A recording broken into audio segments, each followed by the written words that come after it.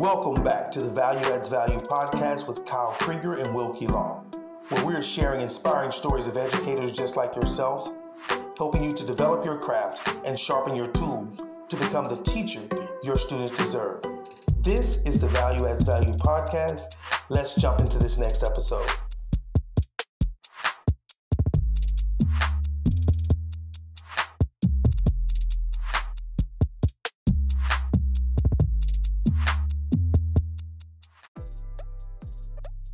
Hey everybody, welcome back to Value Adds Value. This is part 2 of a conversation we had with Fiona Gonzalez, who is a special education teacher in Orange County, California. She works with adult severe SPED students, helping them prepare for life after school, helping them get the job skills and training and all the things that they need. This was such an enlightening and fun conversation to have with her, and just brought us a whole new perspective on, what the special education teachers are doing and the services they are providing, but also just a reminder of the basic skills that we all need of how to interview and to do those things. It was such a fun conversation, and to kick back and think back to our first jobs, and we really had a fun time in this part of the episode talking about how we got our first jobs, and man, Fiona and I couldn't have had different experiences in that. So we hope you enjoyed this episode. Make sure you go follow Fiona the Spedding Adult everywhere online, and if you like what we're doing, please share it, please like it, please subscribe, and help us get it out to more people. So we hope you enjoy. This is episode 262 of the Value Adds Value podcast. So being that you're kindergarten all the way through adult transition, are those skills, are they like those job skills and that stuff, are they being talked about all the way as young as kindergarten, or is there still kind of a general progression of those skills through the program? I believe with the primary curriculum, because we still try and follow gen ed curriculum but adapt it. I believe, career skills are technically mentioned starting in kindergarten, and that starts with just career exploration, such as like community helpers or those types of lessons, just exposing students to like just the names of different career paths. And then we really start focusing on it more in middle school, or at least in our program. That's when we start having students participate in on-campus jobs. So whether that be going to go and clean the cafeteria, or help pass out lunches, or help deliver, a new stack of papers that got delivered or something along those lines. So we start all of that in middle school. And then as we progress to high school, we start having them get involved more with the on-campus jobs. And then as well as I go and teach vocation instruction in each classroom. So every classroom gets 30 minutes a week with me, and I teach career skills, and then adult transition is where we really focus. That's when they start going off campus and doing work experience in the nearby businesses. So does your marketing degree help you as you're going out there and trying to make connections with businesses and facilitating those relationships? I suppose it probably does. Yeah, because in a sense, we have to, I have to sell the students to the business and get them on board, especially if they've never, come into contact with somebody that has a disability and they're not familiar, or they might be, scared or just not know what it's all about. And I have to reassure them that, this is benefiting the students. It's going to benefit your business in the long run. It's a win-win situation for everyone. And I don't have too much trouble with it in our city, because we have several different special education programs in our city. So I believe everyone's pretty familiar with seeing special education groups out in the community pretty often, because So in a sense, I'm actually competing with other schools to secure job sites. So that's more about just me getting out there first and securing a job site before another school does. But yeah, everyone's pretty friendly and accepting and willing to customize jobs for our students that work for them. And what are the most, I guess, what are the most common, types of jobs that students from the program are going into? So most of the jobs that we can get from a lot of the business nearby us are like basic sweeping or dusting on the shelves. We do where they're stocking the product onto the shelf, from the back, or we work at a pizza place and they might fill in like the cheese and the pepper containers. um, we have other places. We go to like the library, and they might go put back the books or organize the order of them. So it's usually pretty basic cleaning and organizational skills. We don't have any job sites where it's much beyond that. But my students, through the workability grant, they do receive a paycheck, and on top of that, so because it's actually illegal to have them have a business benefit from our work and not pay them, Mhm. just so everyone knows. So yeah, anyone it has to be a volunteer nonprofit if it's not paid. So like when we go to the library, that's not paid because it's a nonprofit. And we have a couple other nonprofits that we volunteer at, like the Goodwill and a couple other similar places that have like thrift shop type of atmosphere. Mhm. Yeah, and when you're doing that, do y'all? So I'm guessing that once you know the potential sites, when you're working on those transitions, y'all do that at the school to kind of get them ready for what they're going to be doing there, or is it pretty much waiting until they get there to do that on the job? We do try and replicate some of those skills. We have a vocation lab on campus. So basically, what's in that lab is a bunch of work tasks that they can work on independently, and it'll just focus in on one particular skill. And so, an example would be, so the bagging groceries activity that you were talking about earlier, it would be something like that, but focused in on a hands on box. Mhm. So, I might have them practice bagging groceries over and over so that they like really, because repetition is key for special education. Just practice that skill over and over and over, and throw in little different things here and there to make it a little different. But yeah, we and that way we're also able to assess, do they like bagging groceries, or Mhm. is that something that they're gonna just throw a behavior over because they absolutely hate it. So let's find something that they do enjoy doing, or something that they are good at. And so that's kind of part of doing the on campus jobs and work tasks on campus first, to assess what's going to work off campus, and then from there, that's where they really get the practical hands-on experience. With the workability grant, how long are they paid out? Like, is there a certain age where they kind of time out of it, or is it as long as they're working?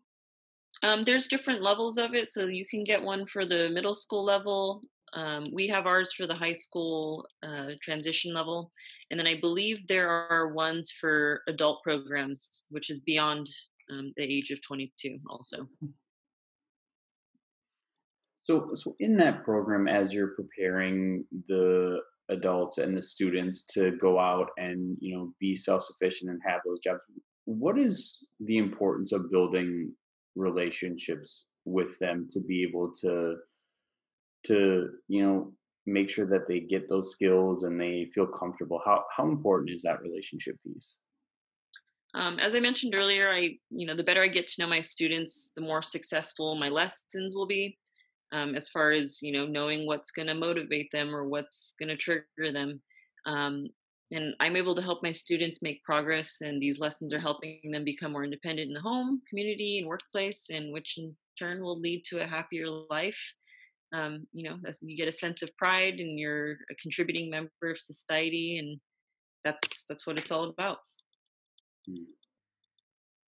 Do you think there are skills in terms of jobs and being able to live independently that are missing from like the general school curriculums right now? Because you hear, I know I always hear these stories, and maybe they're urban legends of these 19, 20, 2020 22-year-old kids that go into job interviews wearing jeans and doing all of those things. And maybe it is an urban legend, but what are the skills that you think all students should have as they get out of high school and they're transitioning, whether it's to the workforce or to college? Yeah, I was actually just talking to my husband about this, and I know that a lot of schools have like the home ec program, which for me that was an elective, and I like took art instead, so I didn't get the chance to take home ec, which I wish I did. But I wish there was programs in high school that taught you financial literacy and basic home skills, maybe how to do basic repairs, and same thing with vocational skills, the basics of interviewing and looking professional and all that kind of what to wear to an interview. um, I feel like that's such an important component that I've heard colleges have classes on that stuff, but I feel like by that time it's too late. Like that's stuff you need to know before you get your first job. um, and going beyond that, I wish there was classes on how what a mortgage is or how to pay taxes, or that's a whole world that I'm still trying to figure out, and I'm well beyond I've been doing it for many years. Well, yeah, and I think how applicable that would be, because for me, I grew up in a teeny tiny small town, so like everybody just kind of knew that, like, oh, they need someone at the pizza restaurant. That's how I got my first job. Like, it was, you heard through the grapevine that they needed someone at the pizza restaurant. I walked down there, or I went there, and they already knew who I was. So as soon as I was like, hey, I'd like to work here, they were like, okay, we like you. And then my second job at the hardware store was a guy that my dad graduated high school with. He needed somebody, so he called my dad and said, hey, will Kyle come and work? And I was like, okay. And then my next job was at the city, same thing. Someone called and was like, hey, do you want to work this? So by the time I got out, and then my college job, a family friend knew the owner of the restaurant I worked at college. So I had never gotten a job on my own merits. Yeah, you never had to search for one, and that's a whole nother skill in itself, is searching for a job. So then it's the last semester of my college as I'm student teaching, and they want us to do these mock interviews. And I'm like, what? What's a job? I've never taken a job interview. And now that I think back on it, I'm like, no wonder I didn't get any of those first teaching jobs I had, because the first job interview I ever had were for teaching jobs. Wow. So I just think about that, and I know that's still how it happens in small towns. Yeah. I mean, it's complete opposite for me. I had to do 20 interviews before I got my first job. Like, it was pretty depressing. Nobody wants to hire a 16-year-old that has no experience. Where were some of these experience? Where were some of these 20 places? It was literally anything and everything that was anywhere nearby. So I went to like the local Dairy Queen or Ruby's or Steinmart, Vaughn's, whatever had an opening. Even if they didn't have an opening, I was like, please just give me a chance when you do have an opening. So I finally ended up landing my first gig at an ice rink. And where did you grow up? In Yorba Linda, California. So it's still. Oh, so they have ice rinks out there? Oh yeah, hockey's huge out here. Really? Mm-hmm. Oh. Hockey, figure skating. Oh. Yeah. What was your first? I mean, now I'm intrigued. What was your first job at the ice rink? So just working like the snack bar or checking people in for when they, a cashier. I also was decent at skating, so I was a skate guard. So I'd be out on the ice skating and helping people get up after they fell, or yelling at them if they were going too fast. That's such thing as this. You call it a skate. What is it called? Skate guard. Wow, I didn't know that position even existed. Yeah. And then I eventually moved on to working and doing the event planning for the ice rink. So I booked all the birthday parties and all that kind of stuff. That's so funny. That's wow. But I think it's interesting because, like I say, I am now. I've been in the workforce for many years. I was fortunate enough to start working at about 14. my mom worked at a mall.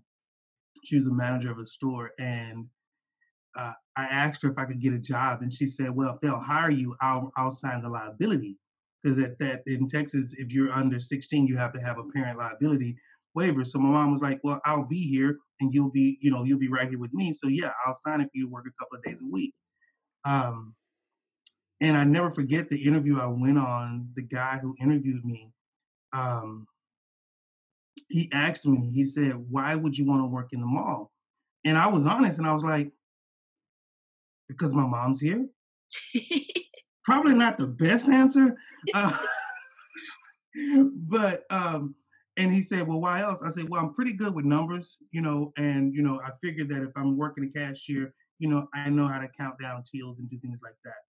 And I mean, that was my first job working at A&W hot dog place, Right. and it was, like I say, that was that experience of interviewing with someone. I mean, I've been on several interviews since then, but all this time I've been in the workforce, like I say, since 14 to now, I've never known about the position of a skate guard. Like, you would need skate guards on the ice rink, like you would need a lifeguard at a pool, but it makes sense. But it also shows me how limited as educators we are for preparing students for positions that actually exist, probably because of our own ignorance of not knowing what jobs are out in the workforce besides the big ones that you always talk about, going to do this. So I think you've opened my eyes up now to where I need to do more research so I can know how to better adequately prepare students for things that they could encounter moving Yeah. forward. There are so many jobs out there that I don't know exist. Like, every time I drive by a business building, I'm like, wonder what type of business that is or what positions are in. Like, that's my crazy mind. Just I thinking about that. So I'm sure nobody else thinks about that stuff, but I do. And I'm always curious. Like, there's so many jobs out there that I've never heard of, and it's always, that's part of, like, when you talk to somebody that you just met and they tell you about a job they do, and you're like, wow, I didn't know that existed. That's cool. Like, that's Mhm. rad. Well, and for me, I think about it too in regards to the education system, how heavily they push college. And the example is my best buddy that I grew up in high school with. He went to college 4.5 years before he realized that he was really good with his hands, and that he instead of, if he stopped going to college, he could be saving all of his tuition plus making double that working construction. And Yeah. now he's on the verge of owning his own concrete business because he learned those skills. And I just think, like, how many great paying jobs are out there that don't necessarily require a high school degree. Going into the trades. Like, before I moved to Houston, I didn't realize that there were, like, the guys that work on the oil fields or work on the oil rigs out in the Gulf. It's like, yeah, does that job, what do they do? Well, like, 21 days on, 14 Yeah. days off, and like, Mhm. but they make a great living and they do important work, like you said. Now I'm gonna start doing that. I'm gonna drive by every building and be like, I wonder what they're doing in there. Yeah, But like I said, that Interesting. opens my eyes up. That opened my eyes up. Skate guard. yeah, I mean, it's kind Learn of, one I thing think or it, another. yeah, I mean, I think it's kind of like snow patrol, where if you, like, work at a ski hill or a sledding hill, you make sure that kids aren't, bombing, doing the things that they're not supposed to. So, Will, you got any, last follow up questions before you let her have the last two here and wrap it up? No, I just want to say thank you for taking this time. I love what we do with the podcast because, again, it gets to us to connect with educators that expand our minds before our listeners get a chance to have their minds expanded. And I think the work that you're doing and the information you shared today, I'm hoping that some teacher will listen to it and change their approach to teaching special education students. Again, it's always been near and dear for me because, like I say, my first instance working at a group home, with dual diagnosed girls, it was all girls, and seeing the struggles and hearing the stories, and when you're reading case file, it breaks your heart, but then it motivates you to want to change their future. Mm-hmm. And then that whole idea of understanding that with that challenge that they're facing, you're still faced with the challenge of what can I get you to do to make you self-sufficient? What can I get it so that you're not consistently dependent on that system? And I think that the work you're doing at that age, working in that high school transition, is so important, because so many of our students will finish and then, what's next? It's like you don't see too many press releases or exciting news that comes out about what's next for our kids in that special population once they graduate. We announce, oh, they got a scholarship to go to Morehouse, or they got a scholarship to go here, and full ride to go to this place, or going to the Air Force Academy. But what about the student who successfully transitioned and now they're working on their own, living in a one-bedroom apartment? Like, we don't celebrate that. Yeah. And that's just as equally important in our scheme of education. Huge deal. Definitely. Right. And so I think again, too. Thank you. Yeah, and it's a good reminder for me. Like, I teach middle school social studies, so I'm in a great spot to like work on those. Not just with my sped students, but with all my kids. Of like, how do you interview? How do you do financial literacy? And the nice thing for me is I'm teaching. Like, I could teach about all the jobs that are out there, and it just, we get so bogged down with curriculum that you sometimes forget about those general skills. And even like you've been talking about the time management piece and being timely, like teaching virtually, like we got to really work with our kids on doing that. So it, like Will said, it's given me a ton to think about, that I'm like, yeah, I can definitely apply this to what I do. Yeah, awesome. Yeah. So these last questions are kind of where we kind of like to hang it up for all teachers. And we like to ask everybody, because again, you get a different response with everybody. So the first one is, if you could share a message, imagine you have a billboard up, and every student in America passing this billboard would see this sign. What would be your message to these students? Never stop advocating for yourself. There's going to be people in this world that will tell you that you can't do something, or because they don't like it or understand it, or it doesn't benefit them. And I think you can't let that discourage you. So show the world that you are a contributing member of society, and that, show them how awesomely unique you are. I love that. Awesomely unique. And a lot of times people will advocate for other people before they advocate for themselves. And I think that's an interesting dynamic that we don't want to. It's almost like we feel like it's selfish to advocate for ourselves, when I believe sometimes in life it's okay to be selfish. You have to think about yourself in everything you do. So thank you for that. I love that. And our last question: when it's all said and done, there's no more students to teach. You're relaxing in the California hills, watching the beautiful sunset. What do you want your legacy to be? I mean, if a student remembers my name 20 years from now, I'd be pretty stoked about that. But in all seriousness, if I hear from my students later in life, and they've made progress with living as independently as possible as they can, then that would make me so happy to hear. Like, it's not about my legacy, it's about what their future looks like, I think. All right. So, Fiona, for people that want to connect with you and have access to the resources and stuff you have, what's the best way for them to do that? So I have a blog, which is www.spedadulting.com. I'm on Facebook. My page is Adulting Made Easy. And on Instagram, I am Sped Adulting. And then I'm also a Teachers Pay Teachers author. So you can find me Adulting Made Easy also. Awesome. Well, thank you so much for your time and for sharing with us on the podcast. Yes. Yeah, thanks for having me. I had a lot of fun. Thank you so much. We appreciate it.